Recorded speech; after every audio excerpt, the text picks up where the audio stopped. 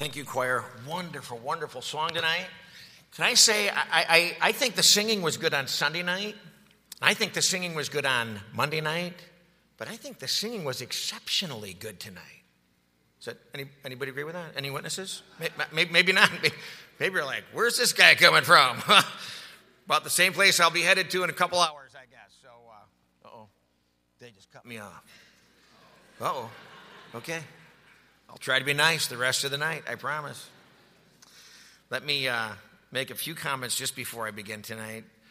Ferry Baptist Church, thank you for being here this week and on Sunday night and Monday morning, Monday night, Tuesday morning, and now tonight. And thank you so much. And I'm going to apologize one more time. I was not the scheduled speaker, Brother Jerry Ross was, and I knew I had bigger shoes to fill than I could possibly fill.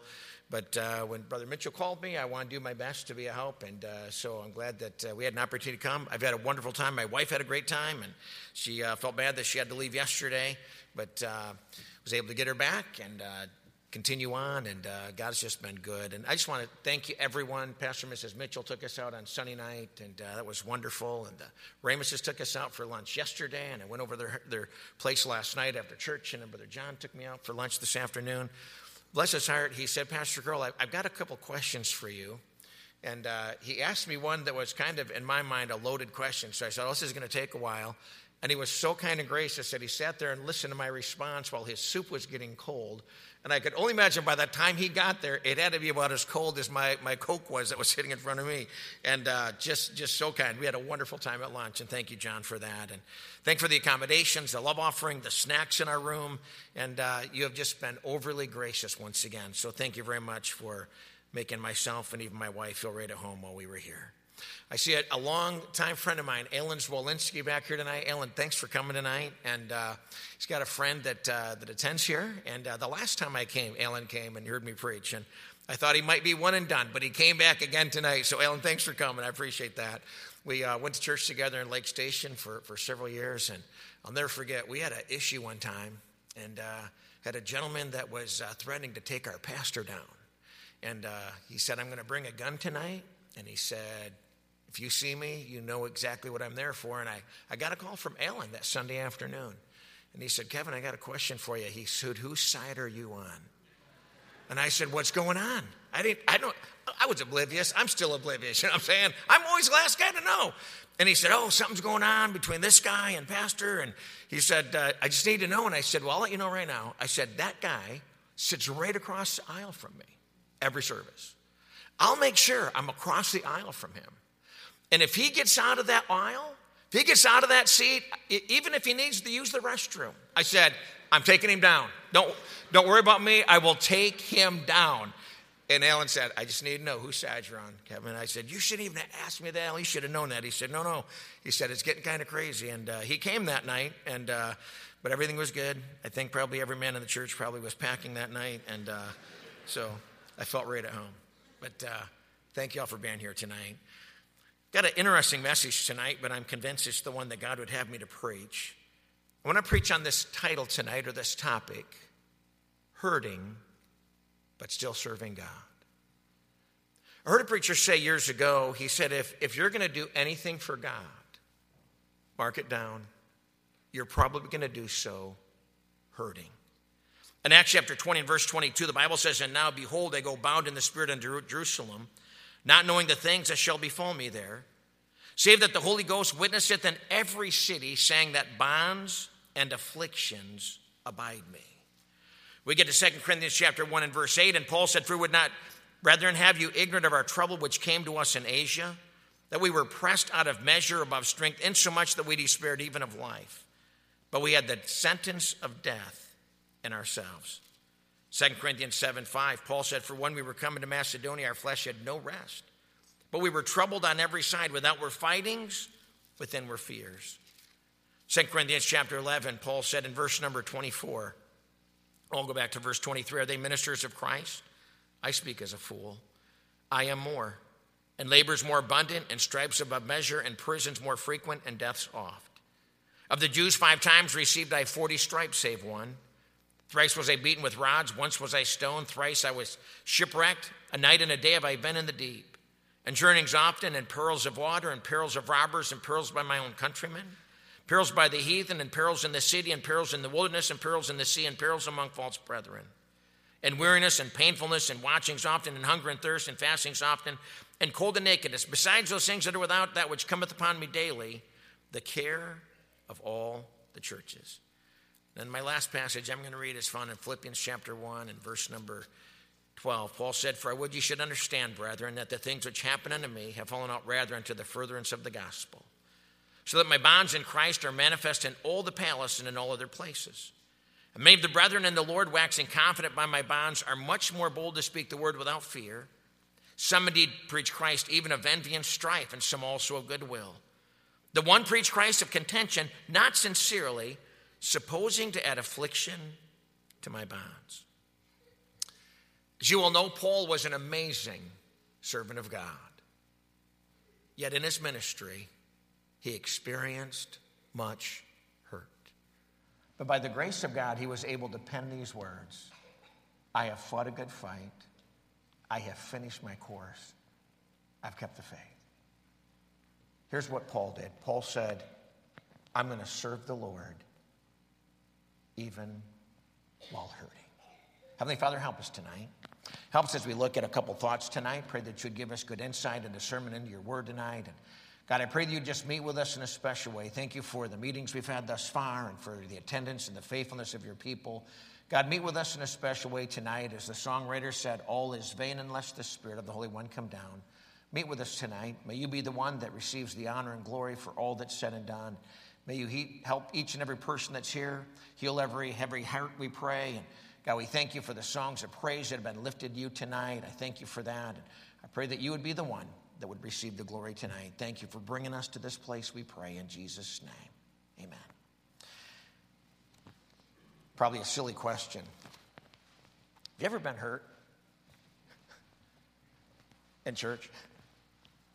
By church people? Maybe in the past? Hopefully in the distant past, amen. Maybe even in the present. I have a man in my church, and I don't believe in luck, okay? I don't believe in good luck. I don't believe in bad luck. But I do believe in Murphy's Law. Anything that can go wrong will go wrong. I have a man in my church, bless his heart, that if there's ever been a person in my life that I have watched and seen fulfill Murphy's Law, it would be this gentleman. If anything in his life could go wrong, it does and it has, and I can even say this, it is. Physically speaking, financially speaking, emotionally speaking, I mean, I don't know that I've ever seen one person over a period of years suffer as much as this man has suffered. I mean, one hurt after the next. Yet every Sunday morning, every Sunday night, every Wednesday night, he's usually one of the first people in that auditorium that'll say, "Preacher, how you doing tonight?" And I can tell you, Brother Ramos, how many times I'll just start laughing and say, "Sir, the question isn't how I'm doing. The question is, how are you doing?" He said, no, stop turning it towards me. You always do that. This is not about me, Pastor. This is about you. I said, look, I'm doing fine. So how are you doing? Let's not go there, Pastor. This is not about me. This is about you. You don't want to know how I'm doing tonight. He said to me the other day, he said, Pastor, how long do you think you're going to be here? And I said, I hope at least until I'm 65. Hopefully they'll give me a few more years, and maybe I won't have worn my welcome up by then. And he looked at me and he said, okay. He said, I think I can make it that long. I said, I certainly hope so. I said, I'm depending on you. He said, Pastor Kroll, you don't know how hard it gets sometimes. He said, I have hurts in every area of my life. And this is what I tell him. Just keep serving God. Just keep serving God. Pastor Kroll, how is it possible that you can hurt but still serve God? Well, I've got a few thoughts tonight. I'm just going to start with number one. Can I say this? We've got to make up our minds that we're going to refuse to allow hurts to stop us. Here's what Paul said in Acts chapter 20. I just read a couple of the verses. He said that he knew that everywhere he went, one thing he had in common. Bonds and afflictions were waiting for him. It didn't matter what city. It didn't matter what country. It seemed like wherever he went, bonds and afflictions, trouble was waiting for him. But here's what he said in Acts 20:24. He said, but none of these things move me. Neither count on my life dear unto myself, so that I might finish my course with joy, and the ministry which I have received of the Lord Jesus to testify the gospel of the grace of God. You know what I admire about the Apostle Paul? He said, I refuse to let hurt stop me. There's probably people that could be here tonight and should be here tonight, but they've been hurt. And sometimes we respond incorrectly when hurt comes our way. I'll tell you one thing that we need to do with hurt. We need to refuse to let hurt stop us. It didn't stop the Lord Jesus Christ. He went to Calvary's cross. I went to the Holy Land back in the year 2000. Probably the three areas that were most meaningful to me was when we saw outside of the city gates there in Jerusalem, Calvary's Hill. We stood on the old wall of Jerusalem, partially broken down, and you literally could look at Golgotha and you could see the place of a skull literally imprinted in the side of that hill right there. Unmistakable. We went to the tomb area, and we went there on a Sunday morning, and they had an early morning service there as the sun was coming up, and we sat through that service, and then we held our own service there, and to spend a Sunday morning at the tomb was just unforgettable. But the day that we walked the Via Dolorosa, where Jesus walked, with the cross on his back as he was heading to Calvary's Hill. And as we walked down that little path that they believed was fairly close to where Jesus walked, can't imagine the pain that he was feeling that day. And I think the hurt for our sin and the hurt of our sin was far greater than the weight of that cross. He was about to become sin for us. And even though he was hurting,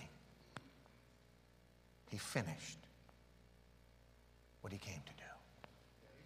My Bible says, the author and the finisher of our faith. Pastor, what do you do with hurt?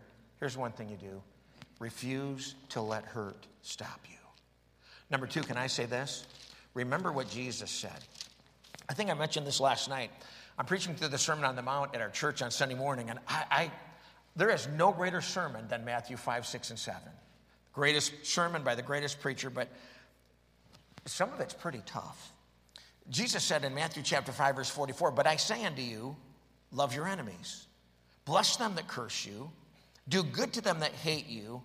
And pray for them which despitefully use you and persecute you. Pastor, what do you do when people hurt you? Well, let's just do this. Let's remember what Jesus said. He said, love your enemies. On Wednesday night, I'm preaching through the book of Psalms, and I've read through the book of Psalms many, many times, but I have never realized since I've been preaching through the book of Psalms how many times David or the writer of the book of Psalms mentioned how many enemies he had, how many adversaries he's had. In some cases, it's just over and over. It's almost like a broken record. And yet Jesus said we're to love our enemies. I mean, I can love people that reciprocate love. I can love people that love me. He didn't say to love people that are unlovable. He said to love people that you would consider an enemy.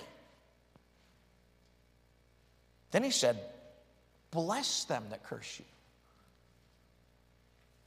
I mean, we kind of like to get even with people. You know, we like to even the score a little bit. Jesus said, oh, no. He said, you're to bless them that curse you. Then he said, we're to do good to them that hate us.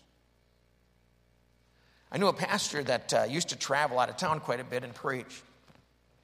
And he said that when he knew he had an enemy, he would find something and he would try to find people that could kind of give him an idea what things this man really liked.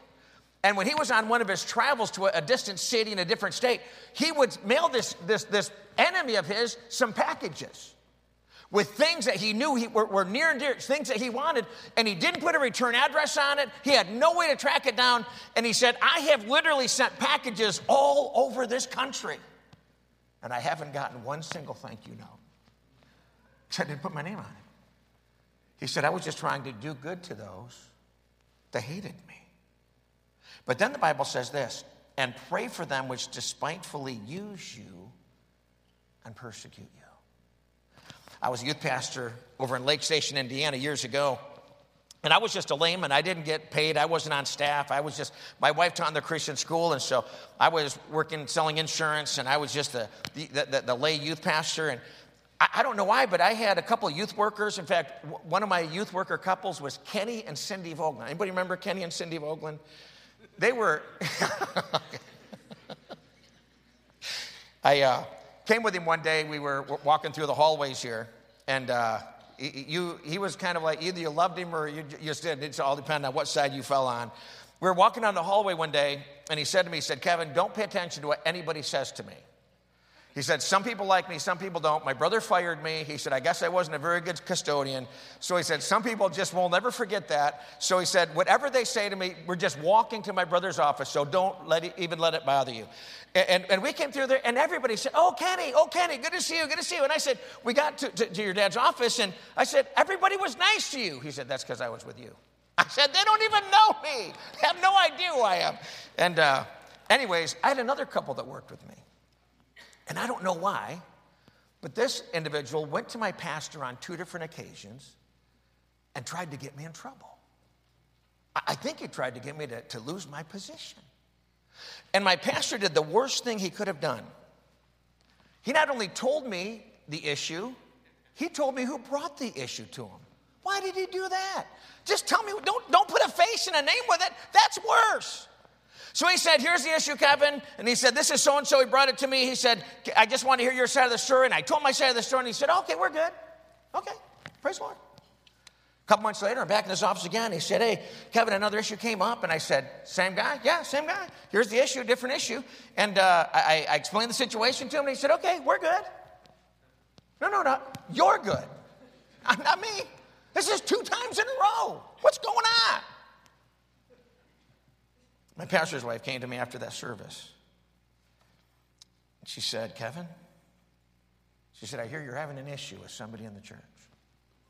How'd you hear? Oh, the pastor told you. She said, I think I can help you. And I said, what's that? She said, here's what you need to do. You need to pray for him. Do you have chapter and verse on that one? She said, I do. How about Matthew 5:44? Don't go there. That doesn't count. I'm looking for the exclusion on that one. That one does not apply to me. She said, oh, no, it does. It does. And she said, here's what's going to happen. She said, when you begin to pray that way, here's what's going to happen. She said, God's going to change the way you feel towards him. I said, okay, I'm going to put it to the test. I did. I started praying for him by name. I didn't pray for God to judge him. I didn't pray for God to give him an incurable disease. I didn't do that. I started to pray for him. And you'll never guess what happened. My heart started to change. And this is all about the time that my dad's cancer was getting worse, and my dad passed away, and we were making a decision whether we should move to Michigan or not. And this guy came to me right at that same time, and he said, Kevin, is there any way that we could go out to lunch before you go to Michigan? And I said, absolutely. So we went to lunch in Maryville and had a good time at lunch, and I made sure that I paid for the meal. I didn't want to give him one more thing. I didn't want to give him any more ammunition, apparently I already gave him. And so we went to lunch, and he looked at me and he said, I just need one thing.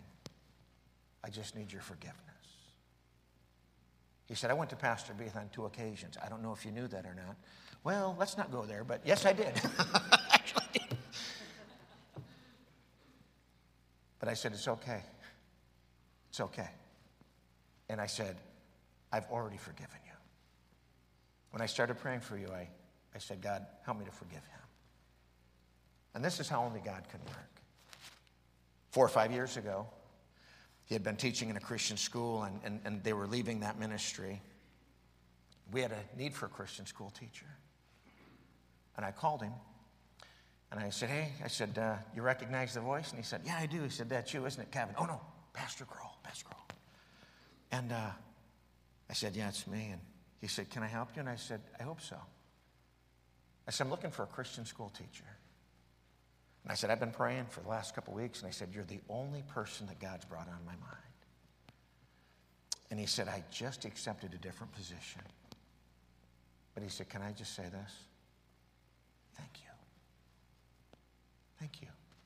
And you know what I said? I said, can I just remind you, that's what God does. God took a situation for a man that I could have just kind of brushed him to the side and said, man, if you got issues with me, I've got issues with you.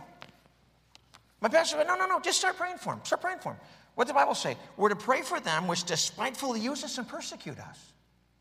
I promise you that when I started praying for him, the thought never crossed my mind that one day I might give him a staff position at my church. That was the last thing on my mind, Brother Eric. I would have never said, if you'd have said, hey, you're going to hire that guy one day, I would have been like, no way, Jose. But God knew. And when God changed my heart, I realized I've done things in the past I probably shouldn't have done. Things that I would like people to forgive me for. You know what happens when you're hurting? Refuse to let it stop you. Remember what Jesus said. Number 3, can I say this?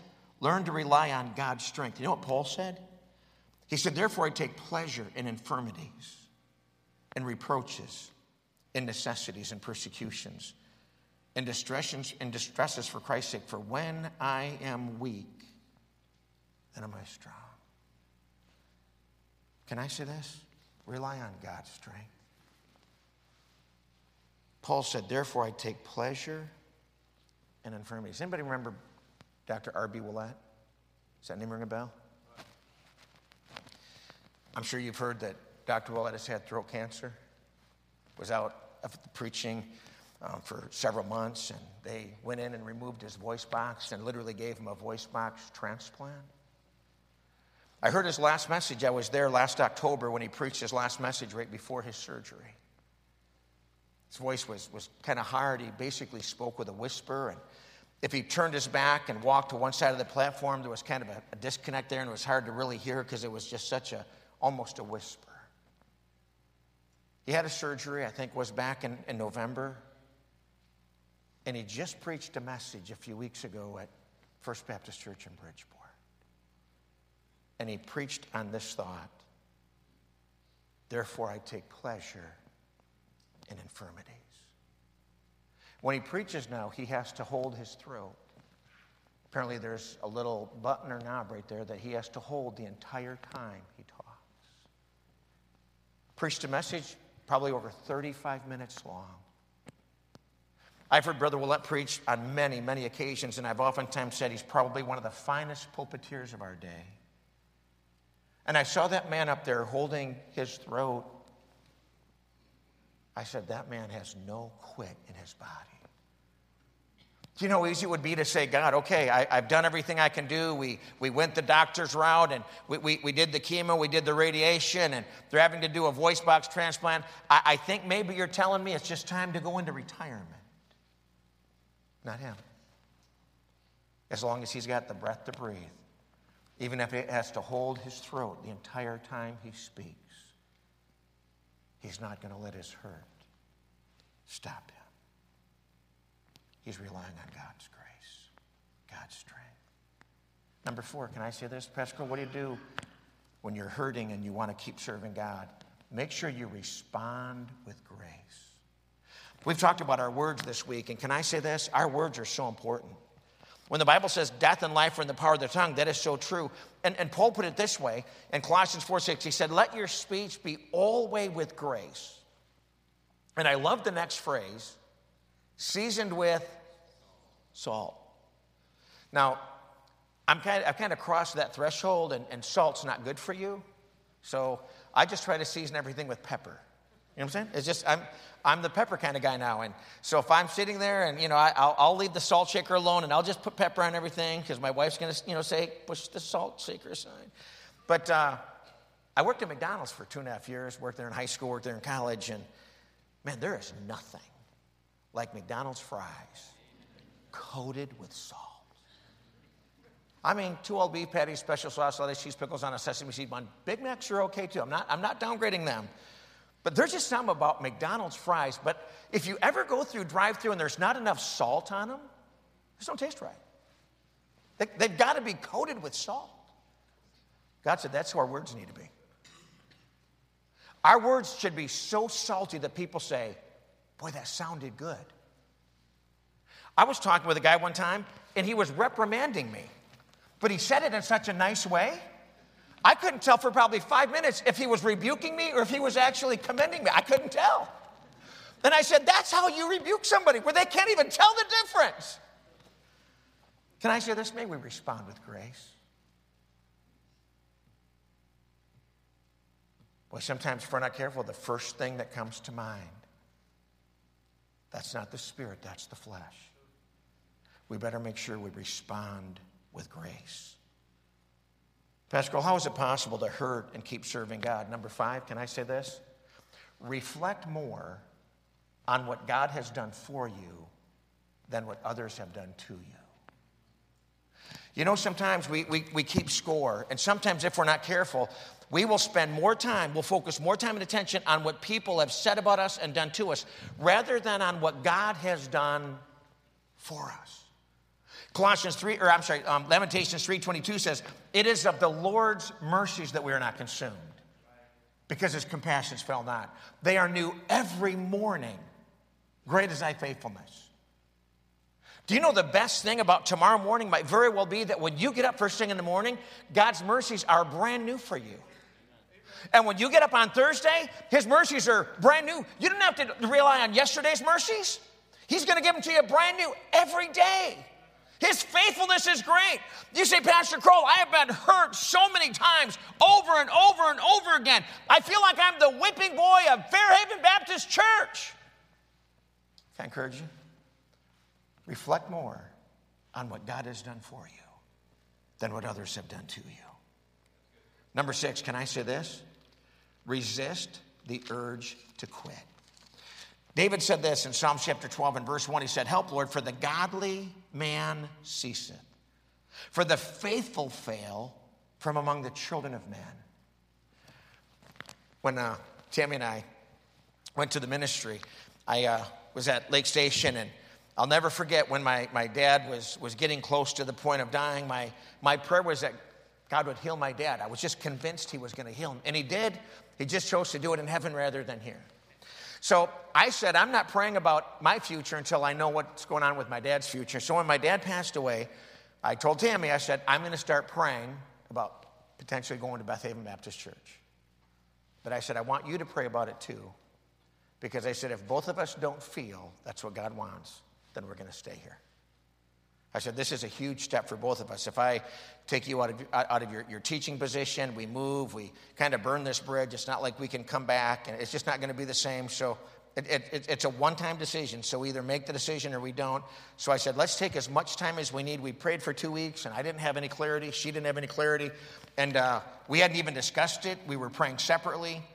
2 more weeks went by. We've been praying for 4 weeks, and I was in a Sunday morning. I was doing my Sunday school class with the teens, and my wife came into the Sunday school class, and Tammy never came into my Sunday school class. She had her own Sunday school class, and she came down the hallway, and your uncle again, this is Mr. Kenny Knight, said, here comes Mrs. Pastor. Here she comes, Mrs. Pastor's wife. And she looked at Kenny and said, if that's what God wants me to be, that's what I'm willing to be. I taught my class, went our way, went home that afternoon, and I said, Tammy, I said, you made a comment to Kenny today. And she said, yeah. She said, just as I was praying this weekend, she said, I felt like God said we need to go. I said, well, that's what we need to do. So we made a pact with each other that we wouldn't quit unless we both wanted to resign on the same day. You know what I'm saying? So we'd been there 5 years, 10 years, and my wife came to me and said, I don't know about you, but I'm ready to quit. I said, I'm not ready to quit yet. She said, okay. A couple more years went by, and she came to me again, and she said, I'm ready to quit. I'm not ready to quit yet. A couple years went by, I went to her one day and said, I don't know about you, I'm done. I am so done. I'm ready to quit. I said, I'm not ready to quit now. 4 or 5 years ago, She came to me and said, I'm ready to quit. I said, me too. She said, no. I said, yeah. I said, I'll be honest with you. I think I've heard the last comment that I want to hear. I think I've dealt with the last problem that I want to deal with. I said, we've been here for 20 plus years, and I said, maybe it's just time to hand it over to somebody else. She said, you're serious? I said, I'm dead serious. I said, I've been hurting for a while. Other people have left ministries. I'd looked in the sword of the Lord, and there are a couple pastoral opportunities in the sword of the Lord. In fact, somebody sent me one day, and there were 400 pastoral opportunities, 400 churches looking for pastors. I said, well, God, I can certainly find one out of 400. And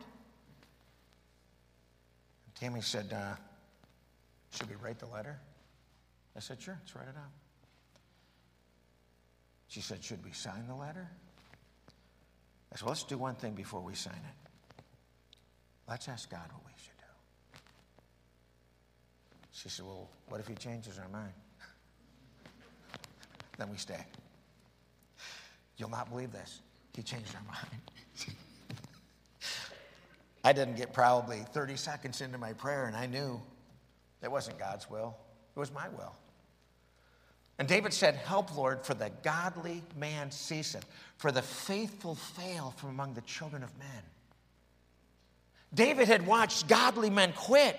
David had watched faithful men fail. And I believe it was ripping David's heart out. And he said, God, he said, we need help. We need help from heaven. He said, the godly men, the faithful men, they're falling by the wayside. God, we need help. Number 7, when you're hurting, remind yourself who the real enemy is. See, the devil wants you to think that it's the person you're going to church with or the person that you used to go to church with. The devil wants you to think that the enemy is the person that hurt you or your family or somebody that you loved and cared about. And the devil wants you to forget that he's the real enemy, that those that are in flesh and blood are not the real enemy. They're just being used by the real enemy. Man, I've had some pickles in my church over the years, Brother Ramus, and I've said to myself, that's the enemy. And God said, what are you talking about? They're not the enemy. They're just being used by the enemy. My Bible says, be sober, be vigilant, for your adversary, the devil. That's the real enemy.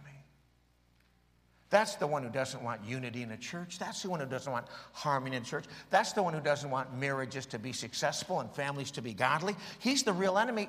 We're sometimes so short-sighted that we think that it's the person, we think it's the flesh and blood, we think it's the person that mentioned those comments and made those statements and caused that hurt, but they're not the real enemy.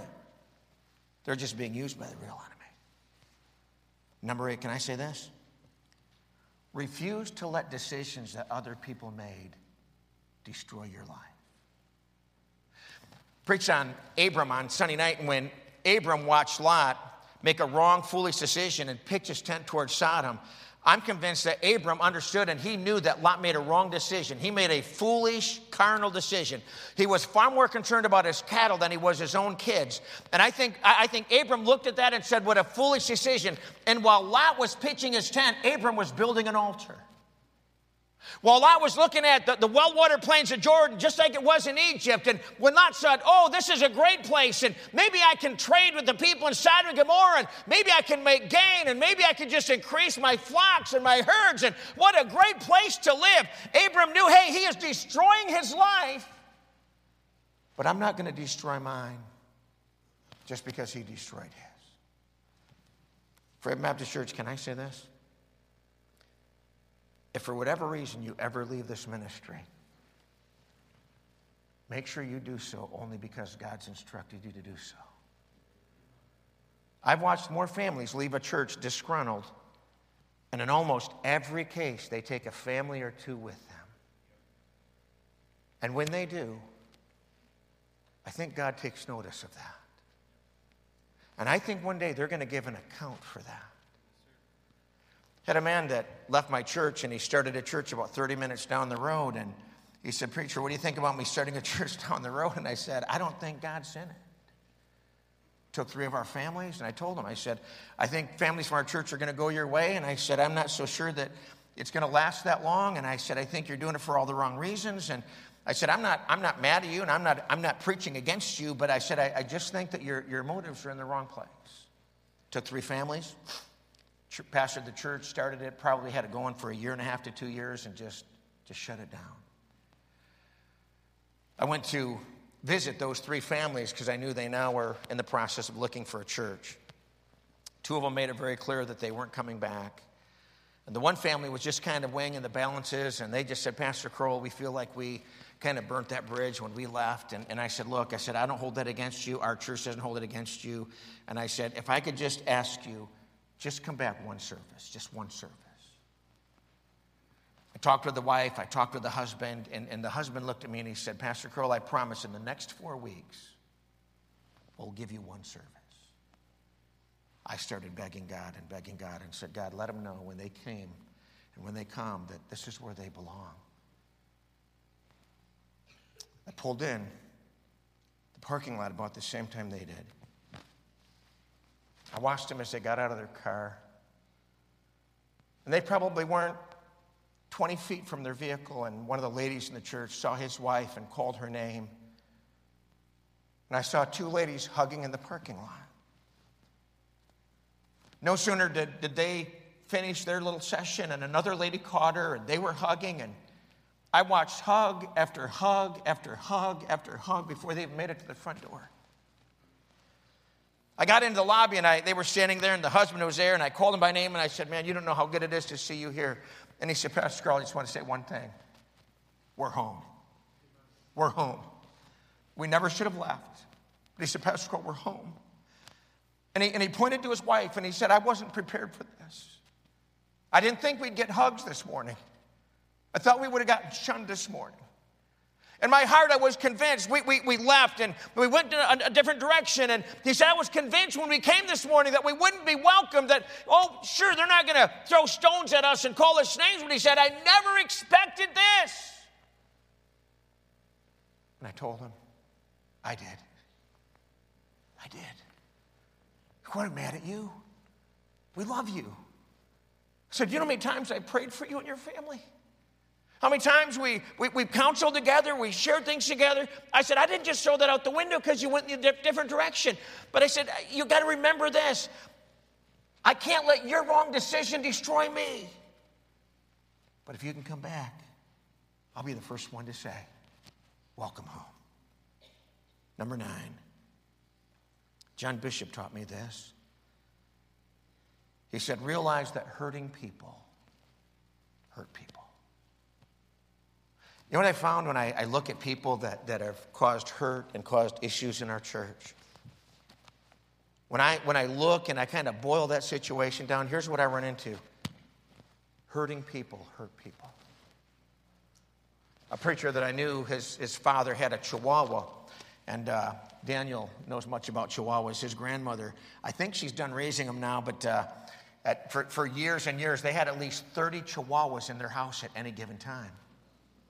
When the Wagner family would come to our church, and every time Brother Mark comes to our church and visit the family, I always say, hey, can you preach for me on Sunday? Can you preach for me on Wednesday? And I'm always asking him to preach. And he'll say, okay, I'll preach for under one condition. Can we stay in your prophet's chamber? And I said, absolutely. I said, come on, Mark, just put the wall down and accept the dogs. Love them like your mom does. And he said, never, ever, ever, ever. Where was I going with that? Oh, yes. I'm there. Hurting people hurt people. So a pastor friend of mine, his dad owned a Chihuahua. The Chihuahua went everywhere with him. You ever seen those people? They go everywhere with their dogs. My mom had dogs like that, and she doesn't anymore, but she did. She has one now, but it stays at home. But this man's dog traveled with him everywhere. Went to the store, the dog went with him. Went to church, the dog would stay with him. I've got a guy in my church that's got a Labrador Retriever that comes to church with him, and it sits in his front seat when he's in the service, And he has to go out, right before the preaching and give him a little dog treat and check on him. And some people are just that attached to their animals. I had one, and Lord took him home, and we said we can't replace that. We just can't live that life again. But anyways, so this Preacher's dad's dog ran out of the house one day, ran straight out to the road, got hit by a car. He could hear it whimpering out there, and the dad ran out there, got out there as quick as he could, and he realized that the dog probably wasn't going to live. And he did, out of reaction, what anybody would do for an animal that they loved, and he went and he picked that animal up. And this preacher said, the minute my dad picked up his Chihuahua that he had raised from a puppy, that he literally was by his side every day, 24/7, the minute he picked that dog up, that dog began to chew on my dad's hands until his hands began to bleed. And he said, here's what my dad realized. That animal was just trying to survive. He didn't know if those hands were helping hands or hurting hands. And it just began to bite and hurt the one who loved him the most. And I've watched people do the same thing. Number 10, and I'm done. Recognize that being hurt can harden you or it can help you. Being hurt can harden you and cause you to get calloused and cause you to maybe get cold. Or being hurt can help you and cause you to become compassionate. And cause you to look at other people that have been hurt and say, you know what? I know what it feels like to be hurt now. Had a pastor friend of mine went through a situation a couple years ago. And he called me and said, Brother Kroll, he said, I know you went through a couple situations at your church. He said, I need to ask you a couple questions. And he asked me a couple questions. And he said, why didn't you tell me about all this, Pastor Kroll? And I said, some brothers just got to cure yourself. He said, what do I do next, Pastor Kroll? What do I do? I said, well, sir, that hurt is going to do one of two things. It's either going to harden you or it's going to help you. And he said, Pastor Kroll, he said, I can't afford to let it harden me. And I said, you're exactly right. Neither can your church and neither can your family. And I said, you'll get through this one and then there'll be another one. But I said, here's what you need to do. Tell yourself right now that as long as I serve God, I'm going to have to serve God while I'm hurting. Fairhaven Baptist Church, there are many of you here tonight that have sacrificed to keep this ministry alive and well. There's some of you that haven't just sacrificed recently, you've sacrificed for years, maybe even decades. Can I say this? Don't stop. We need you. This generation needs you. These college students need you. The ministries of Fairhaven Baptist Church, they need you. You say, Pastor Kroll, I've been at it for a long time, and it just hurts sometimes. I understand it does hurt. Can I ask you tonight to look at the big picture tonight? The picture is bigger than what you see here. I asked Brother Ramus a couple weeks ago, I said, could you give me a list of all the college graduates? Fairhaven Baptist College.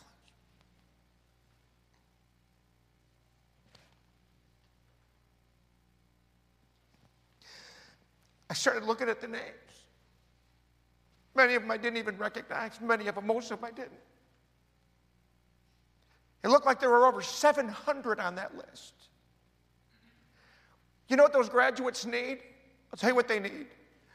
They need a church that even though it's hurting, is going to keep serving God. They need a church that's going to keep singing the hymns that we've sung this week, and you sing week in and week out. I see it every week. I see it all the time. Churches are changing. They're changing the book, God's book. They're exchanging the hymn book for praise and worship. They don't want the old hymns of Zion anymore. I just had a young kid come to our church. He's been there 3 or 4 weeks now, 20 years old, and he's been raised in a praise and worship church. And he said to me last week, he said, Pastor Kroll, he said, I just love these old hymns. They're dying out there, church. Do you know what those graduates need? They need a place that holds the standard high. I see the young ladies around here. They look like young ladies. I look at the young men. They look like young men. You said, Pastor Kroll, I'm hurting so bad. I know, but keep serving God. Don't quit now. I was talking to a pastor friend of mine years ago. In fact, it was Brother R.B. Willett. And I said, Brother Willett, how do you handle when all these tour groups come in and these colleges want to come in? I said, how do you handle it, Brother Willett? And he said, Pastor, here's what I do. He said, I've got my secretary, Mrs. Mitchell, and he said, every group that comes, every college that comes, they sit down with Mrs. Mitchell, they sing their repertoire songs, and she says, Brother Willett will approve of this one, this one, this one, and this one. Those are the songs you have to sing. He said, Brother Crowell, there's only one college that I know of in America that when they call and they come and they sing in our church, we don't have to, Mrs. Mitchell doesn't have to meet with them. Their songs are always above board. Their songs are always pleasing and Christ honoring. And I said, Brother Willett, what college is that? He said, it's Fairhaven Baptist College. This college is known for its stand. It's known for its love and desire to serve God. And I can tell you why. Because there's some people in these pews tonight that even though you've been hurting,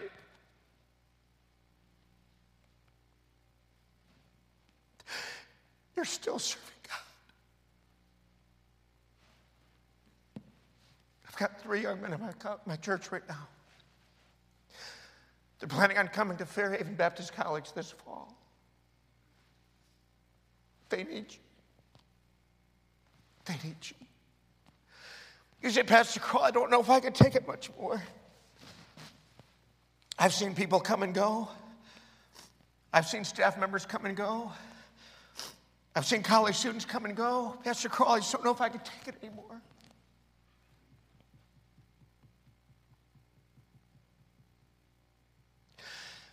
You may not see it like I see it. We need you. America needs you.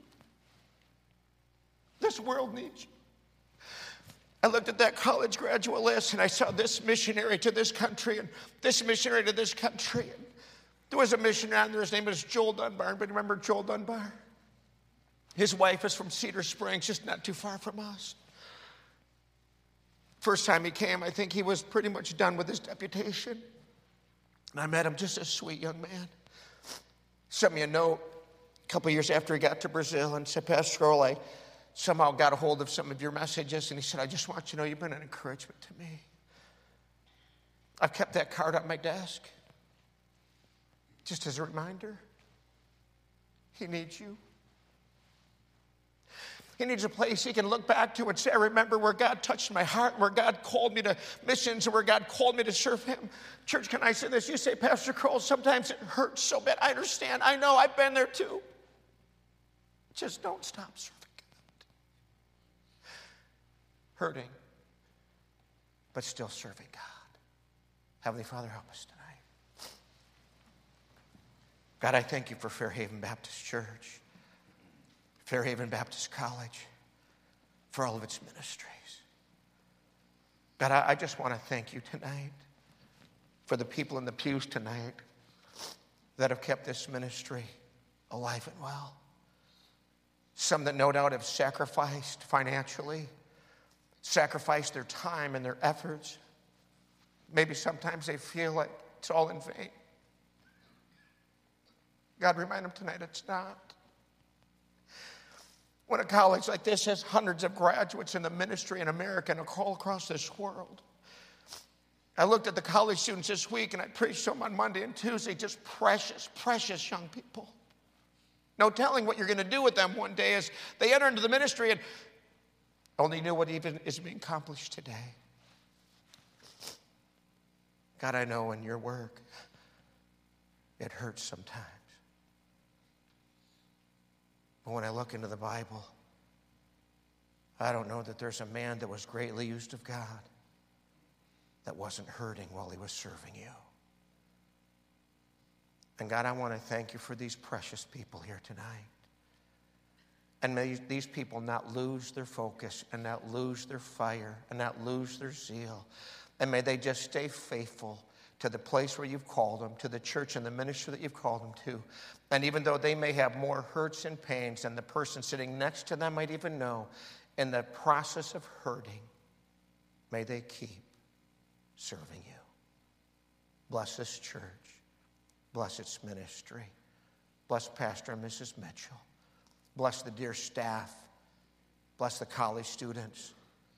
Bless the folks of Fairhaven Baptist Church who have been here through thick and thin and said, by the grace of God, sure, we've experienced some hurt, but we're just going to keep serving God. In Jesus' name, amen. Would you all stand?